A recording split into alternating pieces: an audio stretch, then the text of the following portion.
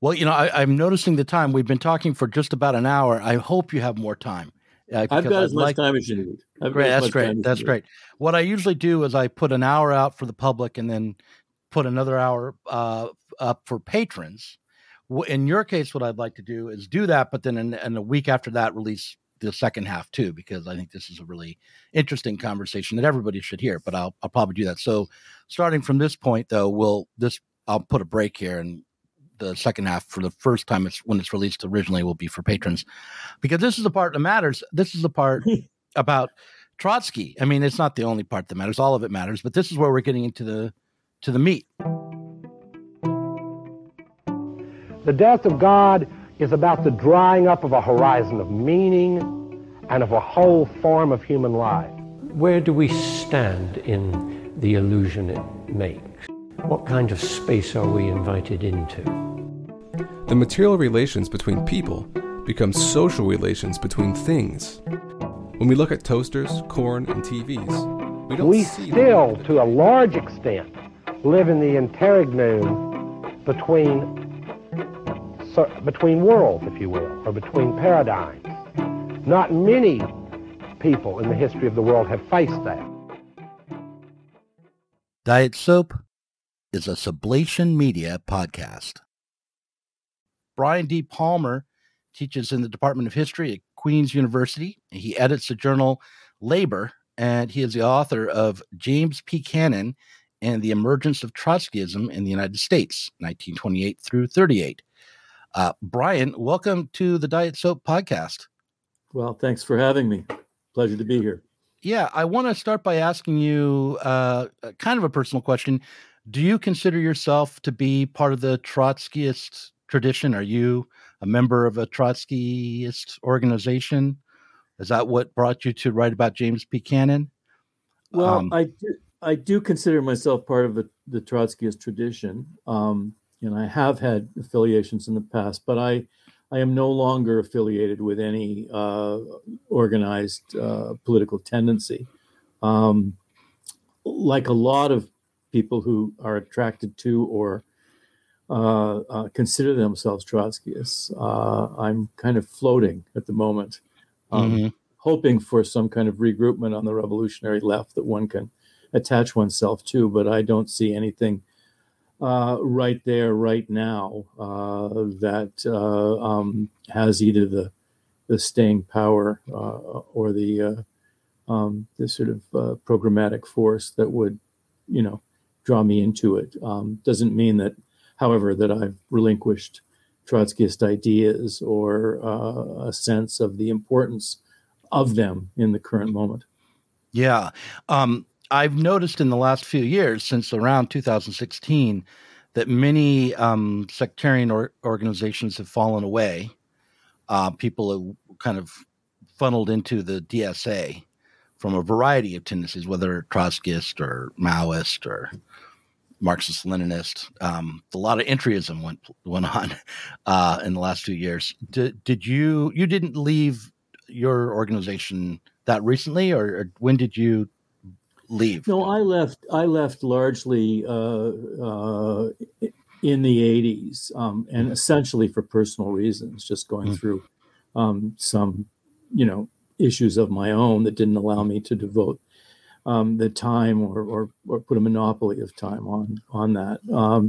So I've been an independent leftist, I guess you would describe me as, over the course of the last few decades, but with obviously an interest in Trotskyism.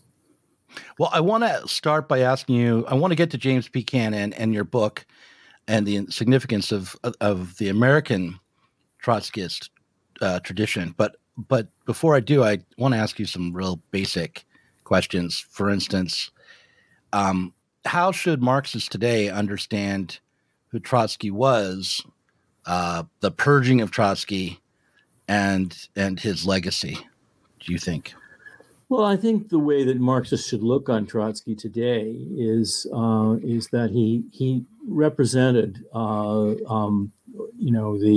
the sort of pinnacle of achievements of the revolutionary working class in the era of mass upheaval associated with World War I and the Russian Revolution. Next to Lenin, he was probably the most important figure in the Russian Revolution. He led the Red Army. He played a fundamental role, and in the early history of the revolutionary attempts to build a workers' republic in the Soviet Union, he played a fundamental role. He then, for a variety of reasons, was increasingly marginalized as Stalin emerged in the mid to late 1920s as the sort of autocratic force within the Communist International, the Comintern. And Trotsky played a role in creating a left opposition to Stalin in that period, but was ousted by Stalin and eventually assassinated by Stalinist agents in Mexico in 1940. And was driven really around the globe. He called the last chapter of his autobiography, My Life, he called it Planet Without a Visa, which was his expression of the difficulty he had in sort of negotiating basically a place to locate himself and carry on his revolutionary work. Beyond this, I think what Trotsky is, for anyone seriously confronting being a socialist in the modern period and living with the legacy of the degeneration of the Russian Revolution and the rise of Stalinism, which has played a fundamental role in souring the sort of possibility of the taste of socialism in the mouths of millions of people. What Trotsky accomplished was, as the last and best surviving member of that Bolshevik generation that made the Russian Revolution in 1917, he alone created an analysis of the revolution betrayed. The title of a book that was first published in English in 1937. He put forward a view of what Stalinism was that extended beyond the kind of liberal critique of a totalitarian element within the socialist movement. Instead, he looked to the way in which Stalin not just created a caste that, an administrative and bureaucratic caste that sat atop and degenerated the Russian Revolution, but he looked to the way in which Stalin articulated a programmatic conception of what revolution could and should be in the late 1920s that stood antithetical to the program of international proletarian revolution that Trotsky and Lenin had advocated, and that for a variety of reasons that Trotsky called permanent revolution. But really what Stalin's contribution was, a very negative contribution, was to move the agenda away from an understanding that it would take world and global revolution, built, of course, in individual countries, but extending throughout the world, if socialism was to be successful.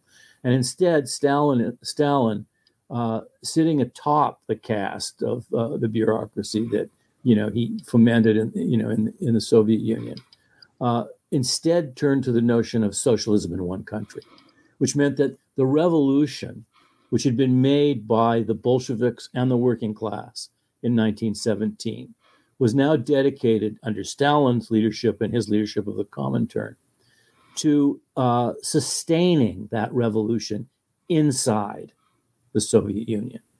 And this meant trading off revolutionary aspirations and developments in other parts of the world in order to basically shore up the Soviet bureaucracy and under the reign of Stalin. And so this was a recipe, in effect, for the suffocation of the revolution. It took a long time, but that is, in fact, what we've seen unfold over the course of the 20th century. A process initiated in some senses by Stalin, conditioned by a whole series of circumstances, including the entrenchment of the capitalist nations of the world against the Soviet Union and the attempts to basically limit, sustain, and basically strangle the revolution. But Stalin made his own contribution to that with his shift away from the notion that revolutionaries, first and foremost, must be involved in not just building the revolution in their own country, but simultaneously extending the revolution globally so that it could survive and, in fact, defeat capitalism, which has always been a global and world system, as socialism indeed must ultimately be as well. And I think that's Trotsky's living legacy, to be the red thread of continuity of that Bolshevik achievement of 1917, but with the understanding that it was world revolution that was necessary and not simply the building up of socialism in one country. That critique from the liberals that the problem with Stalinism was that it was totalitarian is, from my way of thinking, and correct me if I'm wrong here, but it's really the opposite of what Trotsky would say about Stalin, because in the realm of philosophy, someone like Hegel might be called a totalitarian because he has a totalizing system, a theory of history that treats human life as a totality. And Marx might be called a totalitarian because he critiques the totality of capitalist relations and wants to get beyond the totality. Whereas what you just said, I think, was that Stalin abandoned the ambition of creating an alternative society on an international basis, an alternative to capitalist relations. So in a sense, he was not totalitarian. He was humble in his ambition to have something he called socialism in one country. Would you say that that's a fair way to understand the liberal critique? I mean, I think it's a part of it. I think equally important is the notion that it is very easy for liberals to exalt the positive features and accomplishments of bourgeois democracy and capitalism, and compare that to societies where the rule of law, the facade of bourgeois democracy, if you will, seems to have fallen aside. Liberals were very happy to point to Stalin and basically say, well, he's the same as Hitler. These are totalitarian regimes that suppress liberty, that jettison the rights of the individual, and that create this oppressive collectivism. And they pointed to some admittedly atrocious things that Stalin did, including the purge trials, including enforced famine, including a whole series of things which are very, very ugly.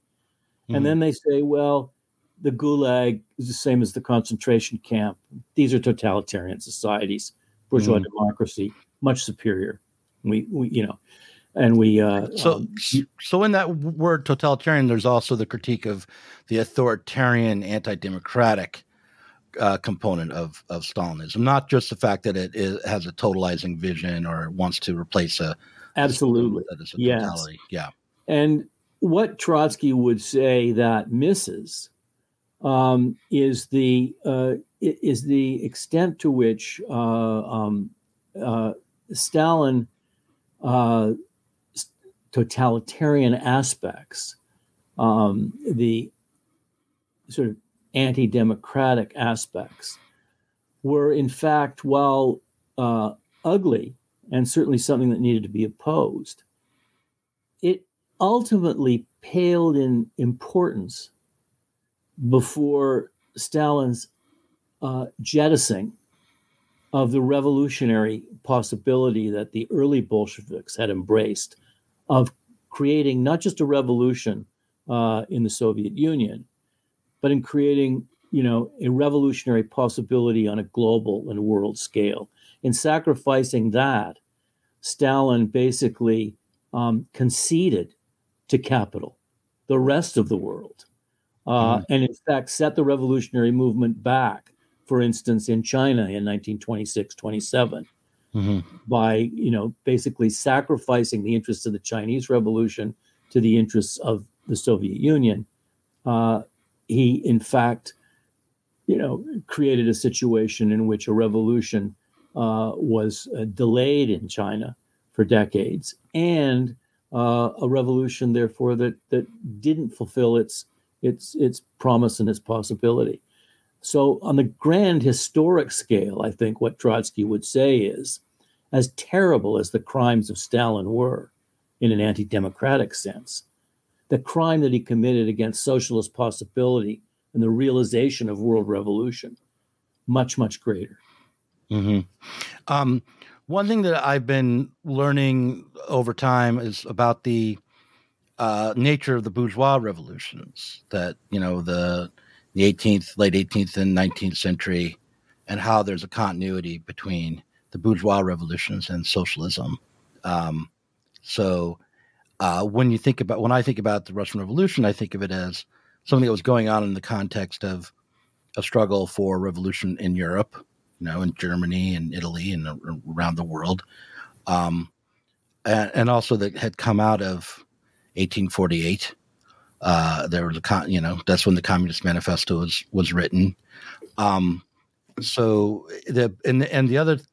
kind of flip side of that is that the bourgeois revolution is, and the kind of national republics that we take for granted. I think that didn't even get fully completed until after World War II. There were many parts of even Europe that weren't fully nationalized. They hadn't overturned the aristocracy completely until after World War II. Is that right? Because should we understand socialism, do you think, as like the completion of what had started out as a bourgeois republicanism in Europe? Well, I think that is absolutely clear, that socialism is in fact the realization ultimately of the bourgeois democratic revolution, in the sense that it extends the rights of bourgeois democracy, which capitalism and its nation states, forged in the countenance of bourgeois democracy, always claimed that they had realized, but never did. They never did realize the equality of the person, because it's intrinsically and inherently oppositional to capital's interests, right? To have everyone equal. Socialism and the creation of the ultimate communist society is in effect that realization, that extension. It's taking those bourgeois democratic rights and the rights of the individual, and it's placing them beyond the reach of capital's, encroachments and containments. So I think that's right, and I think that there are, whole sections of the world today that still have not gone through bourgeois democratic revolutions, even though they exist within a capitalist global order. Right. So let's talk about James Buchanan, because he was a socialist. He didn't just emerge after the Russian Revolution. He was an American socialist, and should be understood in that context as someone who was part of an indigenous socialist movement, a continuity or continuation of the American Revolution in a way, and yet who was obviously influenced by what happened in Europe and in Russia and the formation of the Soviet Union. So I guess what I want to start with James Buchanan is how did he begin as a socialist, and what was a socialist? What the SPA, the Socialist Party of America, and how would you conceive of them and that beginning socialist movement in America? Well, one reason I was attracted to Cannon is because I think he represents really the best of the American revolutionary tradition. And he is very much a native son, if you want to call him that, although he is only a second generation American. His parents were first-generation Irish immigrants to the United States in the late 19th century. And he's born in the Midwest in an industrial suburb of Kansas City, Kansas, a place called Rosedale, Kansas. Grew up poor, but really educated in some senses by his father, who was an Irish Republican and a socialist who was attracted to Eugene Debs, who was the long-standing American leader of the American Socialist movement. And by the time that Cannon was really about 16, and he had been forced to drop out of school for lack of funds in the family, he was attracted to labor defense campaigns of militants who'd been arrested and faced trials of various kinds. People like William D. Haywood, who was the leader of the Industrial Workers of the World. At 16, Cannon was involved in a labor defense campaign for him. He read the socialist newspapers like the Appeal to Reason, which came out of Wichita, and he read and educated himself through reading the publications of the Charles H. Kerr Company, which was an American radical publisher based in Chicago. From that point on, he did gravitate to the Socialist Party and joined the Socialist Party shortly after his labor defense activities. But he found the Socialist Party, as did many drawn to the possibilities of an American revolution, to be a rather tepid organization and perhaps too enamored of electoral possibilities at the local level. Cannon thirsted for really a class struggle kind of orientation and for active militant involvement in working class campaigns. And he joined the IWW, the Industrial Workers of the World, in 1911. And it's from that date that he really started to conceive of himself as an American revolutionary. And he moved through the ranks quickly of the IWW. He became a soapbox agitator and a kind of itinerant organizer. He was sent out by Vincent St. John, who was a leader of the IWW in Chicago, to various points of sort of class struggle activism. He helped lead a strike in Akron, Ohio, of rubber workers. He was arrested and jailed in a free speech fight in Peoria, Illinois. He traveled to Duluth, Minnesota, where he worked with Frank Little, an IWW organizer who was part Cherokee and was later executed by vigilantes. And during World War I, however, he saw the pitfall, in some senses, the shortcomings of the Industrial Workers of the World on two levels. One, in the midst of massive state repression of the IWW, he thought the Industrial Workers of the World lacked an appreciation of the state and its repressive capacities. So enamored were they of the struggle at the point of production that they, in some senses, stepped back from the politics of class struggle and the political necessity of political struggles. He also saw during World War I that the IWW lacked an approach to war, really lacked an understanding of war as central to capitalist development and to the way in which capitalism was reconfiguring the globe in an age of imperialism. And you put all that together with the happening of the Russian Revolution in 1917 and the way in which that brought to the American working class theoretical sort of sophistications that had not previously existed, really. The only Marx that Cannon and other American revolutionaries read prior to the Russian Revolution were pamphlets like Wage, Labor, and Capital. Mm-hmm.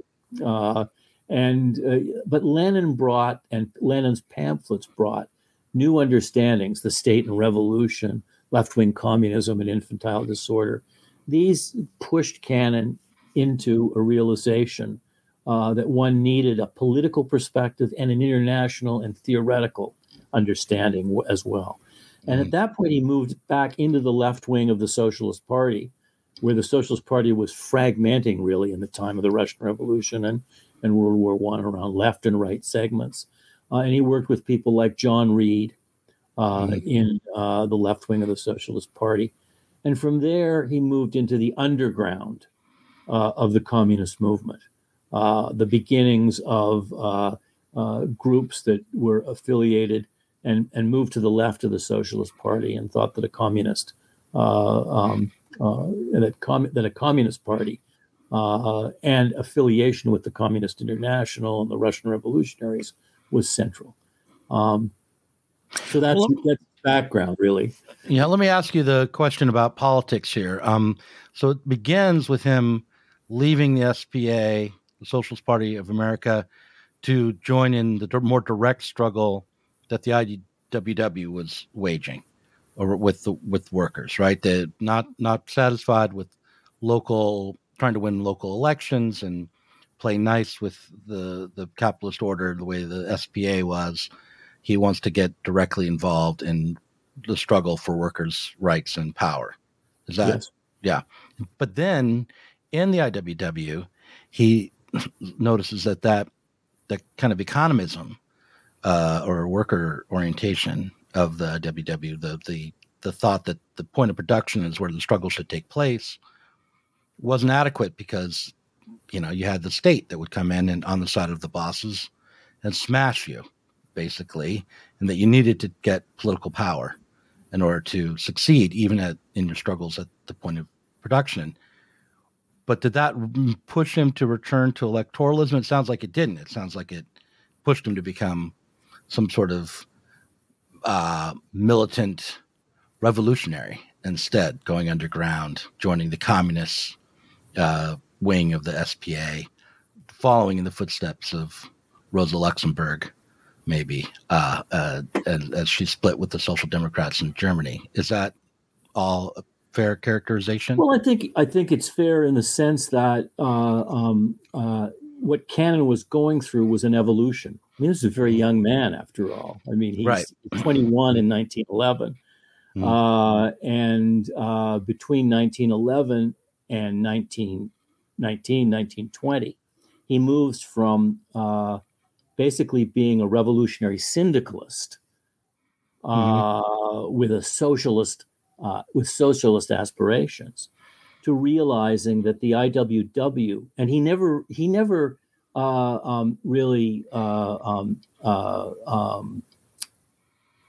really shed his attraction for the militant class struggle orientation of the IWW.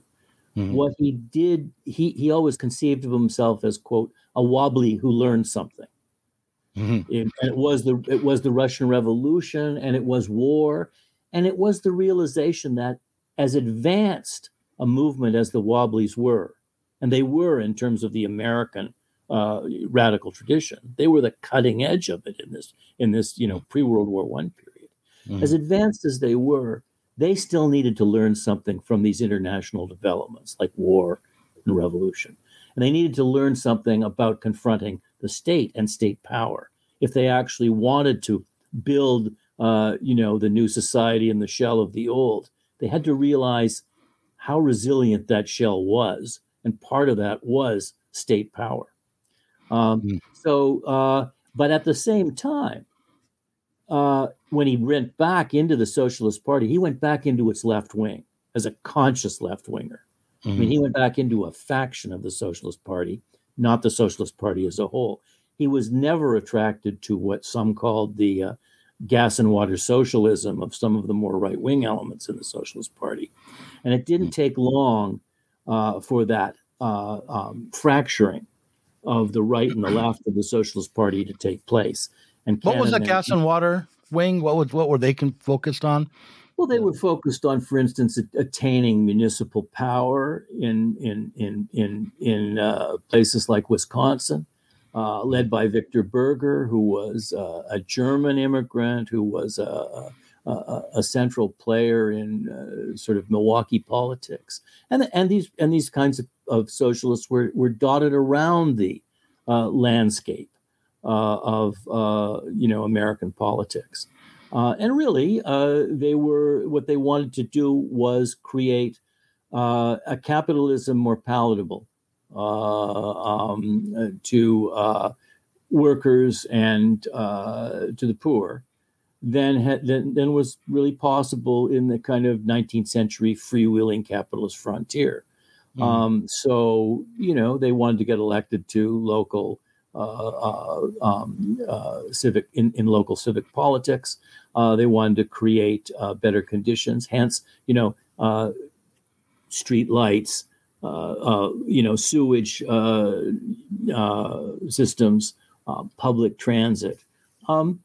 Laudatory endeavors in many ways, mm-hmm. but none that really challenged capitalism, and none that really confronted the kinds of questions that the Russian Revolution and World War I posed in terms of class power. It sounds like they believed that the state could be taken up as an instrument of the working class to get their needs met. Yes, you could elect enough socialists and the state would become yours. Right. Yeah. But that leaves out what the Wobblies knew, which was that the very basis of that state's power, the class basis of the state power, had to be overcome. Exactly. It assumes that somehow class can be massaged out of existence by basically, creating enough good-willed people in positions of political, authority. And Cannon understood that to be, a pipe dream and something that he was not interested in doing. So he went very quickly through the left wing of the Socialist Party and into the underground communist movement. Right. And when was he involved with that? Because there's lots more to the story after that, right? I mean, he was part of the underground movement, and then he found that was a limited path as well, right? So where did he go from there?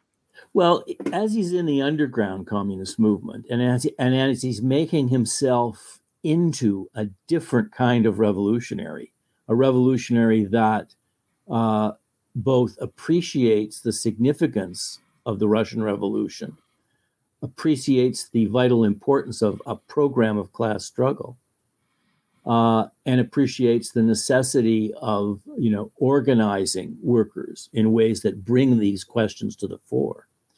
As he's doing that, what Cannon is also coming into a clash with is what the underground communist movement was.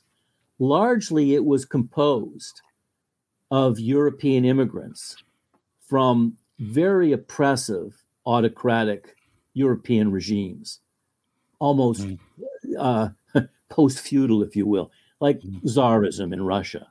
Much of the underground leadership of the communist movement in America in the period, say, 1918 to 1920, were Russians. They had experienced Tsarism and its repressive capacity, and they felt you needed to have a communist movement that was underground, clandestine, so that it would protect itself from the repression. Cannon understood, because he had his finger on the pulse in some ways of the American working class through both his upbringing and through his wobbly days, where he had kind of interacted with that American working class when it was mobilizing and in motion. He knew that for all the flaws and for all the, in some senses, fakery, if you will, of bourgeois democracy, it still had openings there for working class activism to actually engage above ground in legal activities, organizing unions, organizing political opposition parties, contacting workers, and expanding the base of the revolutionary movement. Mm-hmm. He knew that if the workers' movement in America, the communist workers' movement in America, remained underground and remained a captive of the leadership of the old Russian vanguardists, it would never reach into and penetrate the American working class as a whole. And so he began to sort of maneuver and work in the underground to try to develop the notion that we have to break out of this clandestine underground existence. It was so bad that an old comrade of his, who would later become a major figure in American Stalinism, Earl Browder, who was also from Kansas City, Cannon and he had edited a revolutionary newspaper, The Workers' World, in 1919. Cannon had gone to New York to be part of this underground. Browder came, and the underground was so deep and subterranean that Browder couldn't even find his old comrade Cannon. Took him weeks to even connect with him because there were these underground cells that were separated from one another and that were operating like they were in Tsarist Russia in the 1880s or 1890s. So Cannon worked with revolutionary socialists of the left wing, Jews, Russians, Lats, Latvians, Finns, and he was the leading figure by 1920-21, advocating to move the revolutionary movement above ground. And from this, he received support and endorsement of the early Bolsheviks in Russia. Lenin read one of these underground documents and newspapers and scrawled on its side, on its margins, "Stop this nonsense." Okay. I mean, he understood that American democracy, whatever its failures, had potential for workers to actually work and communists to work above ground and to create a large revolutionary movement. And without that, you were never going to transform the social order. Yeah, I mean, we had formal freedoms even back then. Yes, and why pretend otherwise when you're organizing for a political radical change? But so was that the point where Cannon, when he was breaking away from the Russians who were immigrants in America, the vanguardists that were there? Is that when he started to get some material support from the Soviet Union through some other organization? How big of a role did the Comintern play in Cannon's development politically in the United States? Well, I think it played a vital and important role, and he himself would have acknowledged this. He ended up going to Russia in the early 20s on more than one occasion. And when there, he met with major leaders like Zinoviev. And they were supportive of the need to break out of the sort of straitjacket of the underground. It's not what organization was Cannon with when he went to Russia? Who was he was with an organization. Well, he had led this movement of the underground, and he actually chaired the founding convention of the first legal communist party in the States. It was known then as the Workers' Party in 1921.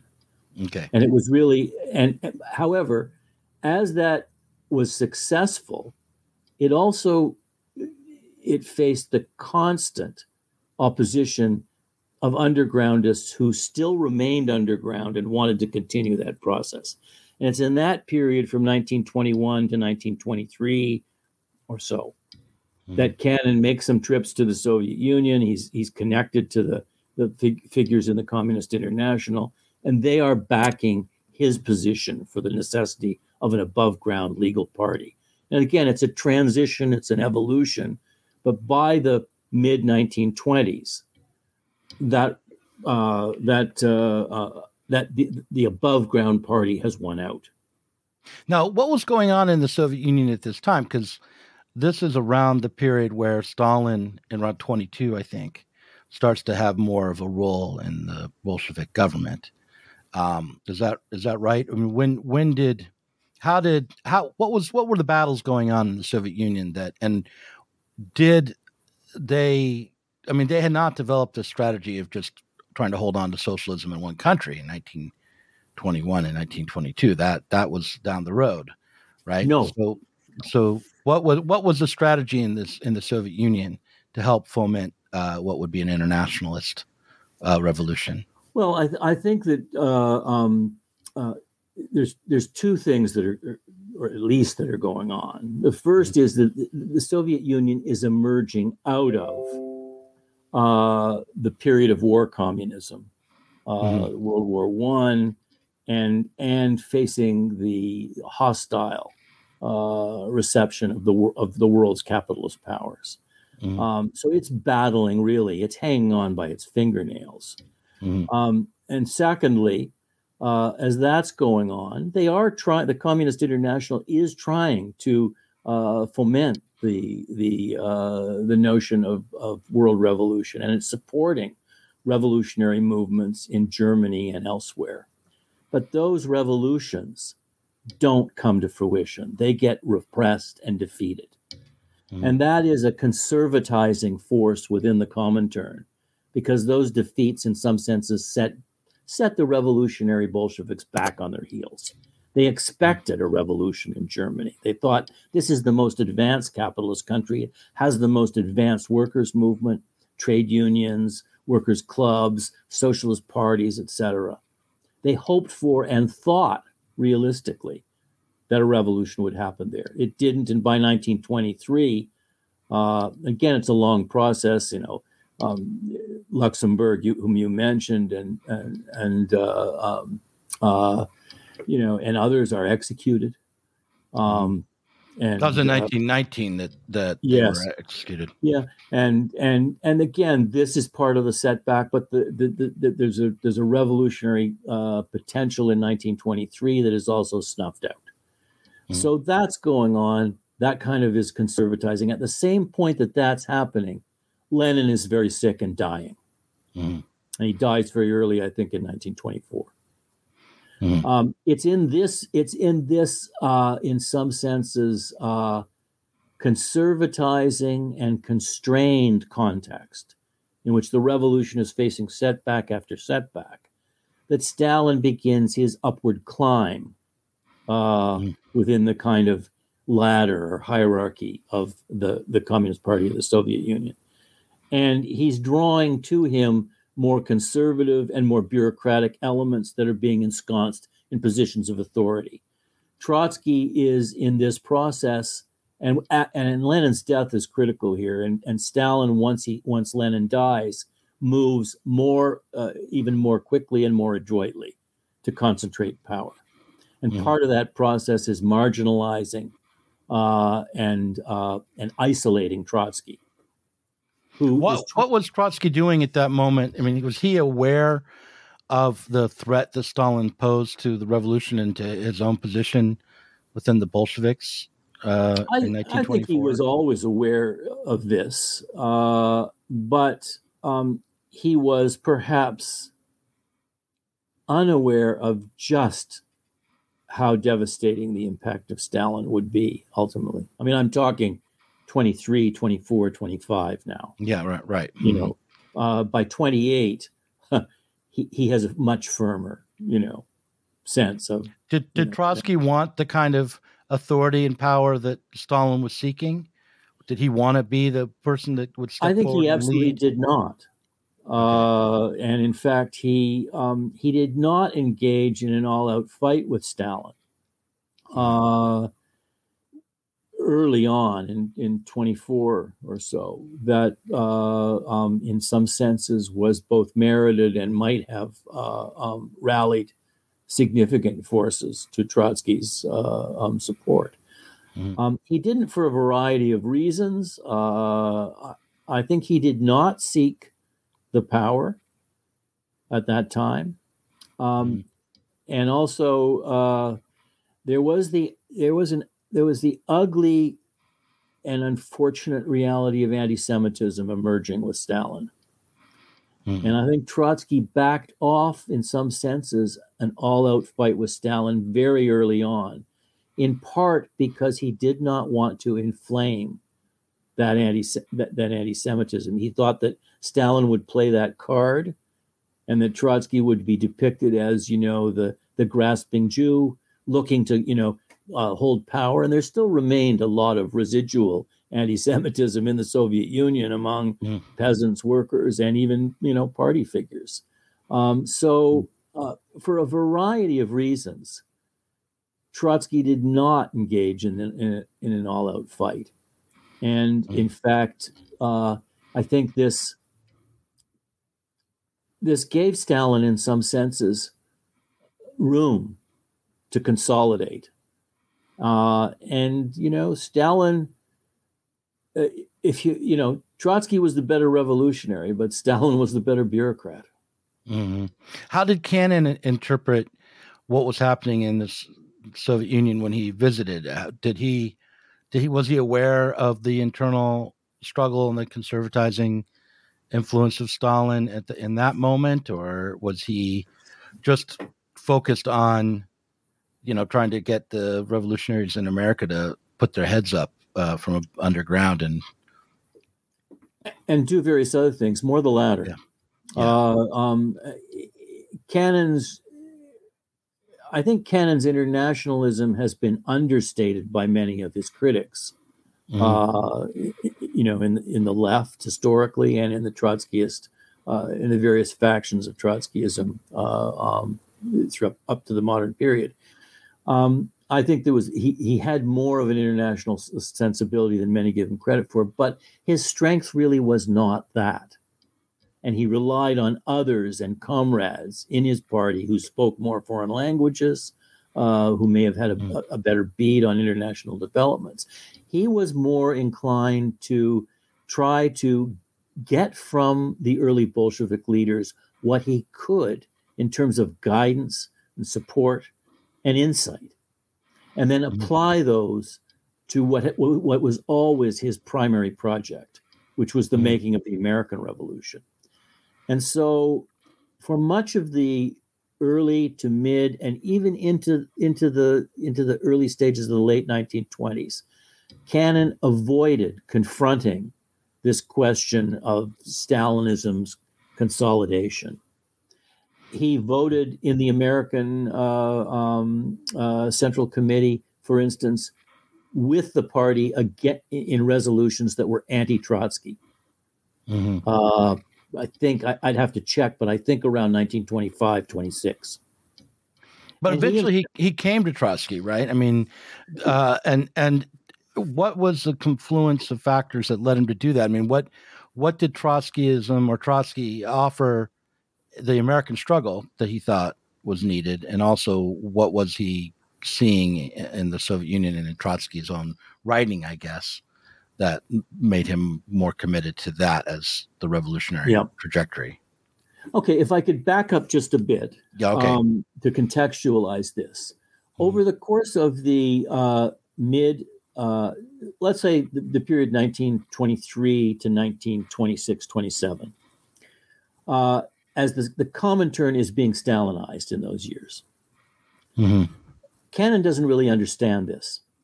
He doesn't grasp it. He still has an incredible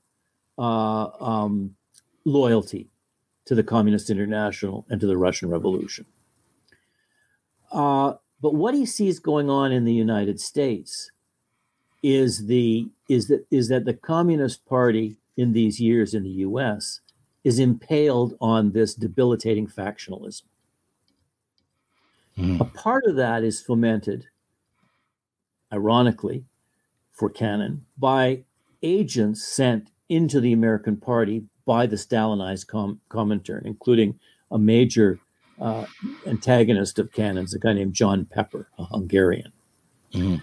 Now, the Communist Party becomes balkanized between, there's three factions: a political faction, which is running the administration of the party, headed by Charles Ruthenberg and Jay Lovestone; a trade union faction headed by William Z. Foster; and an international labor defense faction run by Cannon.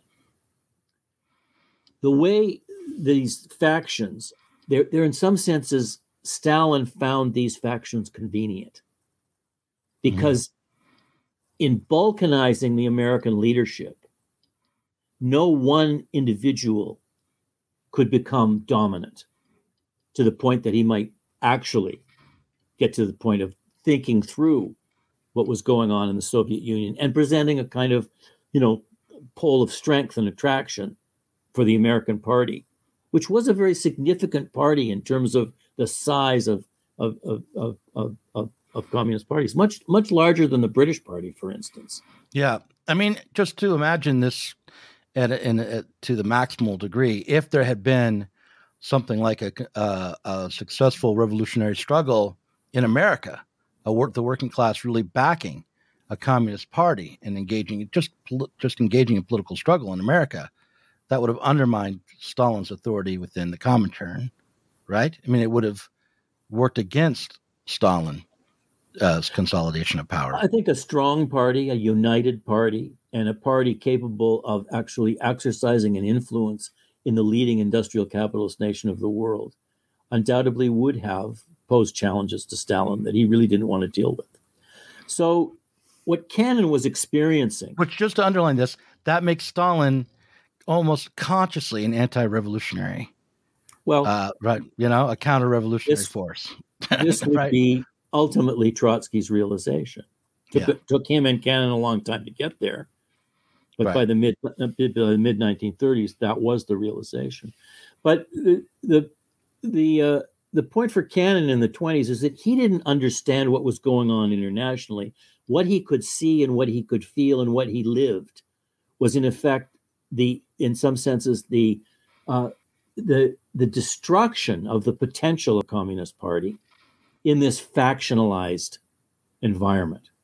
And he grew very disillusioned and despairing, to the point that when he tried, first of all, to overcome it by building what he called a faction against factionalism, in which he said to his followers, we are no longer voting as a factional bloc. We are going to vote with other Communist Party members when they have a position that we ascertain is the right position. We're going to try to step outside of our own factional skins and show others that this can be done. That proved, something of an impossibility. Mm-hmm.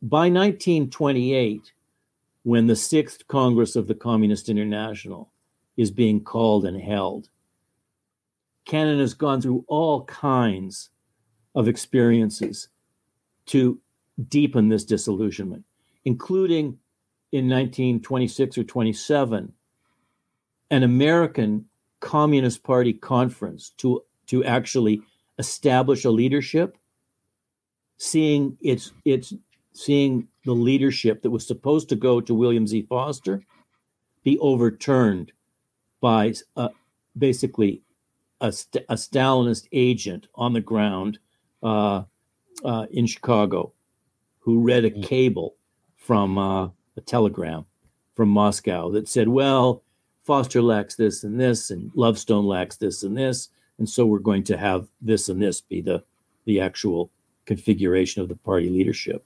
Mm. The joke that went around the Communist Party circles in this period was, why is the Communist Party like the Brooklyn Bridge? Because it's suspended on cables. Yeah. It's waiting for these cables from Moscow. Cannon found this repugnant. His own faction pressed him to go to the 6th Congress in 1928. And he wasn't going to go. He was going to retreat in some senses into his administrative job running the International Labor Defense Organization. And he had basically, in some senses, given up the ghost of the American Party, being what he wanted it to be, what he really desired it to be. He dedicated his life to the revolution. He was a professional revolutionary. He wasn't going to throw it all over, but he despaired that things were going to change. He went to Moscow in 1928. And there, whether it was by chance or whether it was by purpose, he and a Canadian dissident communist named Morris Spector gained access, because they sat on a certain committee, to a document written by Trotsky, a draft program for the Communist International, which was a critique of Stalin's international policies and of this, the turn to socialism in one country. Mm-hmm. And a big part of that critique, which resonated with Cannon, was Trotsky's attack on the Communist Party's leading role in trying to foment or develop a farmer labor party, a cross-class party that in some senses suppressed the revolutionary initiative of the working class and, merged. What was the name of this document again? Draft program of the Communist International.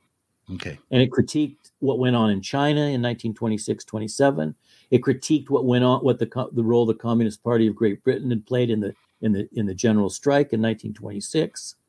And it critiqued developments in the U.S. around the Farmer Labor Party. And as Cannon described it, suddenly a light went on. Mm-hmm. Suddenly he kind of saw, okay, this is like, I understand now why things have been such a mess. Yeah. But what was he going to do? If he came out publicly in Moscow, embracing and endorsing this document, he and Spector would have been, they might have even been detained there. They might never have gotten out of the Soviet Union. Right. This was the beginnings of Stalin's more, how should I put it, repressive onslaught against the left. Mm-hmm. And so Cannon and Spector decided to keep their views secret, smuggle the document back to North America, where they could show it to other comrades and where they could perhaps win people over. Their idea was still that the Communist Party contained the most advanced segments of the North American working class. And what was needed was them to see this document so that the lights could go on in their heads and they could be won back to the revolutionary principles and program that had animated the Russian Revolution and that had really given birth to the communist movement globally. So they did that. So that's the long story of how Cannon came to see Trotsky as really someone with whom he could ally. Well, I'm noticing the time. We've been talking for just about an hour. I hope you have more time. I've got as much time as you need. Great. That's great. What I usually do is I put an hour out for the public and then put another hour up for patrons. In your case, what I'd like to do is do that, but then in a week after that, release the second half too, because I think this is a really interesting conversation that everybody should hear. But I'll probably do that. So, starting from this point, though, I'll put a break here, and the second half for the first time when it's released originally will be for patrons, because this is the part that matters. This is the part about Trotsky. I mean, it's not the only part that matters; all of it matters. But this is where we're getting into the meat of what you've been writing about and the history of Cannon, because this is where if I'm remembering correctly, I've read some interviews.